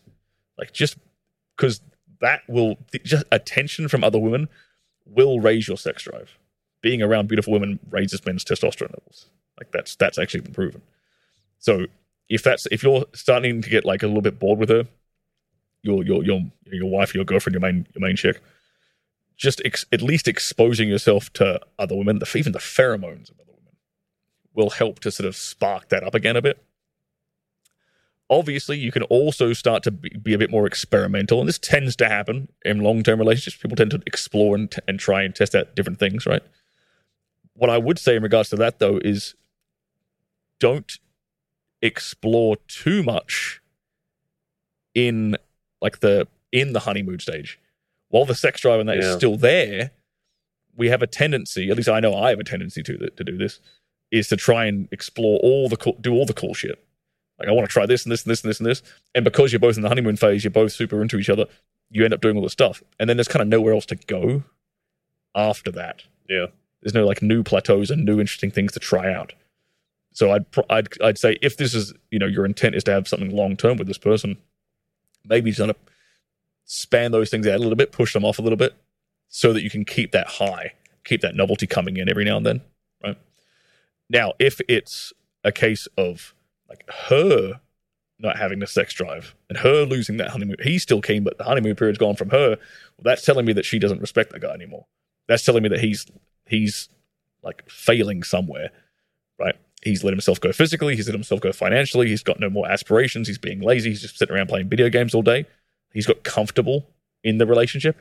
He stopped being the man that he really was when she first met him, that ambitious, hungry guy. That's why she's not wanting to fuck him anymore, right? Yeah. That's why, and I agree with a lot of dudes who talk about this. Like, dudes have got to stay hungry and keep working and keep trying. Like, it's you ever heard of the Red Queen in Alice from Wonderland? No. I think maybe I'm going to bastardize the quote, but I think she says in Alice from Wonderland, the Red Queen is like, she has to run as fast as she possibly can to stay in the exact same place. Yeah. She's like she's just this character that just sits there and runs, but she doesn't go anywhere. Being a dude is kind of like that in relationships. Whereas just to keep, like, because she got with you because she thought you were a certain type of guy. And that was probably a dude who was like doing well, on the up and up. He had some potential, he had some ambition, he had some drive. Well, you have to keep that. So you have to run as hard as you can to stay in that exact same place that you were at the very beginning of the relationship. I think you definitely can't get too complacent. And I think I used to make this mistake all the time when I was younger, in like my late teens, early 20s. I used to become like too obsessed with the girl. Like, I liked them too much. So then when I had eventually got with them, then I was like even more obsessed with them. But I became too keen. I was like too keen, too available. And this, say for example, this maybe bad boy persona which I had beforehand, which she was initially attracted to, that changed because I was now going all soft. Yeah. I was completely obsessed with her. Yeah. So now I'm at a point now where I know how to sort of finesse the relationship and keep her interested and wanting more, but not like pushing her away. Even though, let's say for example, I might really like her, but I mean, luckily with what I do, I'm a busy guy as it is. Yeah. So I actually don't have that much spare time to spend with my woman or partner or date or whatever it might be. So they're kind of like, if I say, hey, Friday night I'm free, let's do something. They're like, yes, let's do it. Yeah. Whereas if I was always free, then they'd be like, oh, this guy's too easy. So moving on, a lot of guys' goal when in the bedroom will, without a doubt, be to try and get her to orgasm. Is there any very quick, simple tips which they can implement to achieve that? So it depends. If they want to give her like a penetrative orgasm, a squirting orgasm, like a clitoral orgasm. So there's a few ways I can answer this. I think one of because some women can be a lot easier to make come from, say, cunnilingus or direct clitoral stimulation, right? And other girls can actually come quite easily from penetration. And some girls have never even come from penetration before because they just haven't had the spot hit quite right. One of the things that I teach guys that tends to get a lot of results very quickly is to manipulate angles better in the bedroom. Because penetration is all about the angles of the hips, right? Mm. So, for example, if you have your girl laying down in like a missionary position, right? Just simply get a pillow and prop it, like a relatively thick one, right? Prop it under her hips so you're raising her hips up a little bit. Think about what that does. What, a lower back? Yeah, like under here, right? So she's, instead of being flat on the bed like that, she's now propped up a little bit like that, like her head's here, legs here, whatever. Yeah, that's better. Legs here. So instead of being like flat, she is now propped up at like an angle, right? What that does, let's think about like hopefully I can explain this properly to everyone watching at home using my amazing poetry. That's vagina, right? If you're going in like normal, she's laying on her back missionary position, the angle of penetration is kind of down in that direction. But her G-spot is actually on the roof at the top of the vagina wall here, right? So if we put a pillow under her hips and we raise her hips up a bit like that, what that does is it changes that angle of penetration to be more like this, where the head of your penis is directly hitting against that G-spot. And you're going to be hitting the sweet spot and you're going to be giving her, you're far more likely to give her a penetrative orgasm from missionary position when her hips have changed their angle very, very slightly. Another thing you can do in cowgirl position, these are the two like do these tonight changes that I tend to give most guys that tend to get the most results. The other one with cowgirl, most people have this impression of like cowgirl is when she's riding on top of you, for anyone who's not familiar with that. People tend to copy what they see in pornography, which is not designed for pleasure at all. It's designed for the viewer's pleasure. It's not designed for my pleasure. Purely aesthetic. It's purely for aesthetics. So in cowgirl, people tend to copy that, and they tend to go up and down, more up and down rhythmically, right? Easy change you can do in cowgirl instead is what I like to call panning for gold. So imagine like an old school like mining prospector. He's got that little pan, and they go like this with a little pan to like sieve the gold out. Imagine doing that, but with her hips. Okay. So she's on top of you, and instead of going up and down, you're moving her backwards and forwards, right? So she's inside of you, and that will cause the head of your penis to slam again and again and again into her G-spot. And you could, if this is especially when I'm being really, really lazy and I want to just lay up, I'm like, all right, I'm going to get you off, and then I'm going to go, and we're having a happy night. This will be my go-to, her on top, cowgirl like that, and very, very forcefully pushing her back and forth like that and slamming the head of my penis into the G-spot like that. You can get a girl to come in like a minute. Really, really quick, like probably less than that. If you do that if she's very susceptible to that kind of stimulation, not every girl is. They're all a little bit different in that regard. Some tend to prefer the clitoral stimulation a bit more. But if you can get that position down pat and you can do it with enough force, you do actually need to work out. Like you do need some degree of like strength to be able to move a woman like rapidly like that. Yeah. But you can get them to pop. And a big part of getting them to orgasm in that way is kind of by it's the element of surprise in a way. Because if a woman is in her head, she can't climax. If she's thinking too much, she will never be able to come. So this is where dominance comes in, by the way. When you're dominant and you're leading and you're sort of being a bit maybe more like manhandly, it puts a woman in this subspace where she's not thinking anymore. She's just being present, and she can let go. And when she can let go and not think like that, she's far more orgasmic. So when you do this sort of cowgirl thing, if you just do it kind of quickly and unexpectedly, like without giving her a chance to really think about it, before she knows what's happened, she's climaxed. She's like, oh, bang, pop, happy days. She's like, what the hell was that? But she's going to remember that. Right, but it's because you didn't give her time to think, right? Because one of the worst things a guy can do, and this might also, I'm giving you like a bunch of different answers. I know you asked for one thing. No, that's good stuff though. One of the worst things a guy can do in the bedroom is try to please his partner too much. Like, be so desperate to please her. Have that, I mean, having that kind of energy, that attitude. Because women are very, very good at picking up on vibes from guys. They're very, very good at picking up body language. She will know instantly if you are desperate to make her orgasm. You know, if you go into sex with this like, oh, I need to make her come, otherwise I won't feel like a man. Or I need to make her come, otherwise I'll feel worthless, or I'll feel inadequate in the bedroom, or whatever it is, right? That kind of desperation, she will feed off of that, and it will only make it worse. It'll put her in her head, because if the guy needs to make her come, well, now he's just put a whole bunch of pressure on her, and now she's in her head, and she's like, oh God, if I don't come, then he's going to feel self-conscious. I don't want to upset him. I don't want to bruise his ego, blah, blah, blah, blah, blah. Now what's she doing? She's just hamster wheeling, thinking in her head again and again. And then she ain't present. She ain't paying attention to what the sensations she's feeling. All you've done is put her in her head. So this is what the frame of mind I recommend guys go into the bedroom with. It sounds counterintuitive, but I call it the selfish pervert frame of mind. So you're not selfish in the regard of like, oh, I'm going to pump for 30 seconds and bust and I'm going to sleep. You're not selfish in that regard. You're selfish in the regard of, I'm going to do things to her for my own perverse amusement. Like, she's my sexual muse, and she's just along for the thrill of the ride. You know, it's not like I'm doing them just to please her.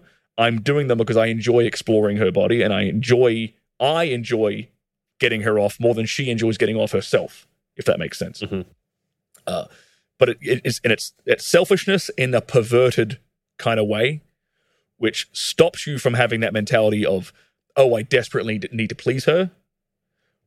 And it makes you a little bit more dominant and kind of masculine in your approach to things too. Yeah. It's interesting because the less I have cared about pleasing her, the more they've been pleased.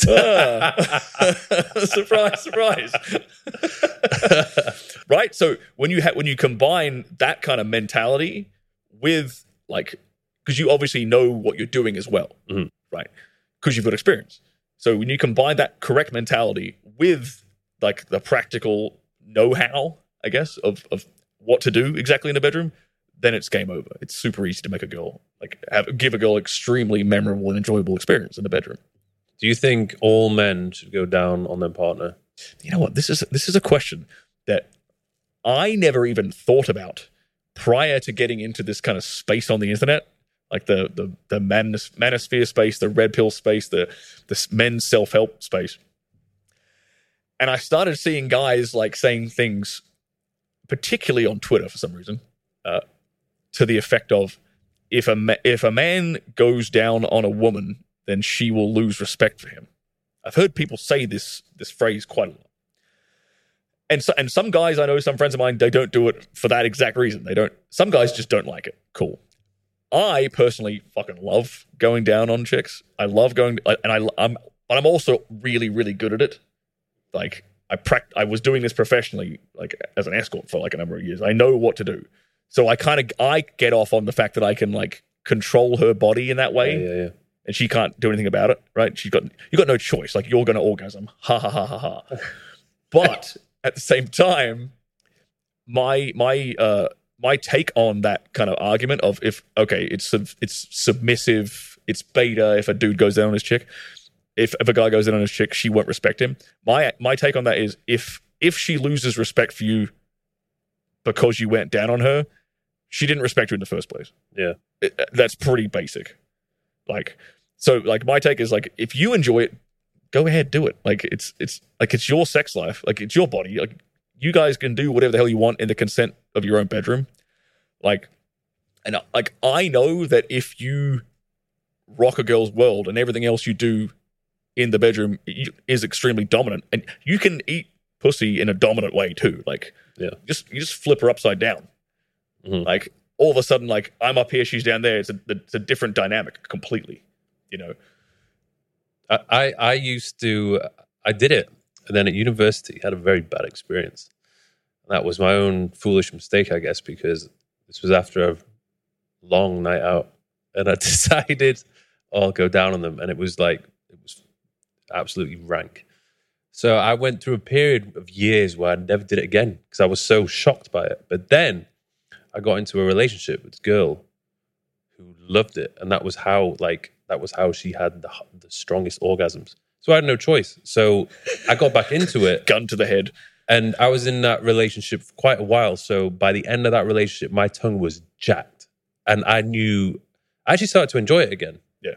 So, like you said, I've got to a point as well where, you know, because I know how to do it, and I got a stamina to do it, I actually enjoy doing it because it blows their mind if you do it properly. Yeah, so I learned when my first ever girlfriend, like the girl I lost my virginity to, like, we were dating for like 3 years or whatever when I was like 16, 17, 8, like, so super, super duper horny. And I'm like, I want to know everything about, like, the female body, and, like, you're my girlfriend. So for me, it was just like, and, you know, obviously we were exclusive, whatever, so, like, she ain't cheating or anything. So it's just like, that was same thing, super duper strong tongue. I could do that shit for forever, and I got really good at it. And when you're good at something, you enjoy it. Yeah, I think. Yeah. So it's like, it's less about, like, her pleasure in general. And I'm sure, as a kind of like corollary to that, there's probably, like, the girls who give the best blowjobs are the ones who enjoy doing it. Yeah. Right? The girl that gives you a blowjob with that mad enthusiasm, it's awesome. Yeah, you don't want them like, Yeah. The girl who gives like the chore job is like, this is like, just stop, honey. Like, move along. You know? Yeah. So I think that applies both ways. Yeah. What about squirting? You think all women have the capability of squirting? Correct. They all can do it, yes. Yeah. They have but a lot of them... the plumbing. But a lot of them have never experienced it. Correct. So there's a difference between what you see in a porno and the real world. Mm-hmm. So anytime you see a porno, and if the title of the porno contains the word squirt, It's usually it's absolutely fake. Yeah. Because like squirting schoolgirls 47, right? I guarantee you that actress was backstage drinking a gallon of water prior to the scene, and she is just pissing on everyone. I know this for a fact. Okay? Because she has to produce a ridiculous amount of fluid for the camera. That's the scene we're shooting today. So she needs to projectile. I've seen some of them. I've been literally baffled. Yeah. In my more naive days, I was like, how is this possible? Wow, she's carrying all of this around all day? So secret compartment? The compartment's called the bladder. Now, however, when a girl actually squirts, like real, like legit squirt, it comes from a thing called the Skene's gland, which is kind of the female equivalent of the prostate. So it actually produces this fluid, and you stimulate it. It's like behind the G-spot. You can stimulate that, and it produces a different type of orgasm and a different type of sensation for the woman. So it's distinctly different feeling when they climax that way. But it's all in the same kind of area as the bladder. So sometimes a bit more. Sometimes they'll also like give out a bit of piss as well if they don't really have super duper control over it, or if they just have a really full bladder. So like squirt is real, but a lot of the times there is pee involved. Mm. Yeah. Do you think men should actively be trying to make women squirt, or do you think it doesn't really matter as long as you make them come? Yeah, it's fun.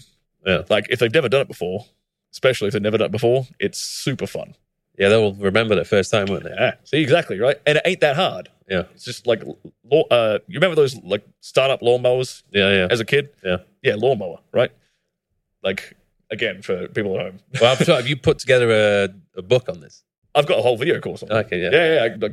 Yeah, detailed. But with my hand puppets, we can get as close to the real thing as possible.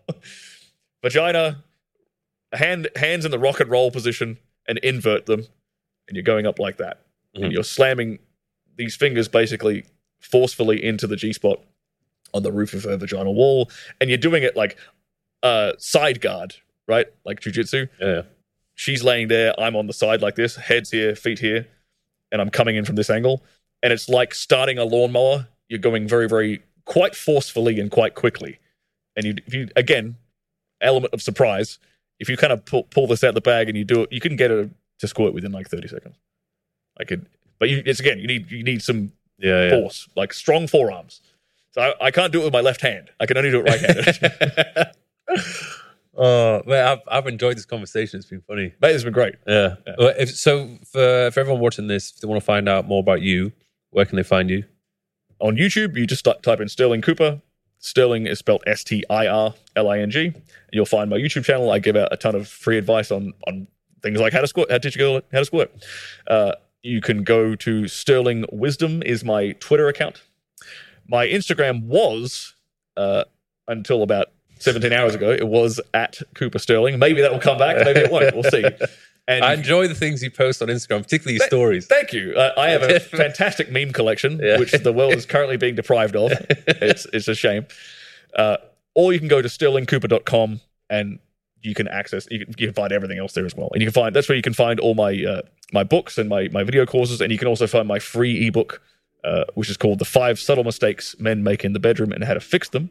You can get that for free on stirlingcooper.com and learn about that too. Awesome, man. Yeah. I appreciate you coming down. I'm sure there'll probably be a part 2, and we'll get something else sorted out as well. Let's do it.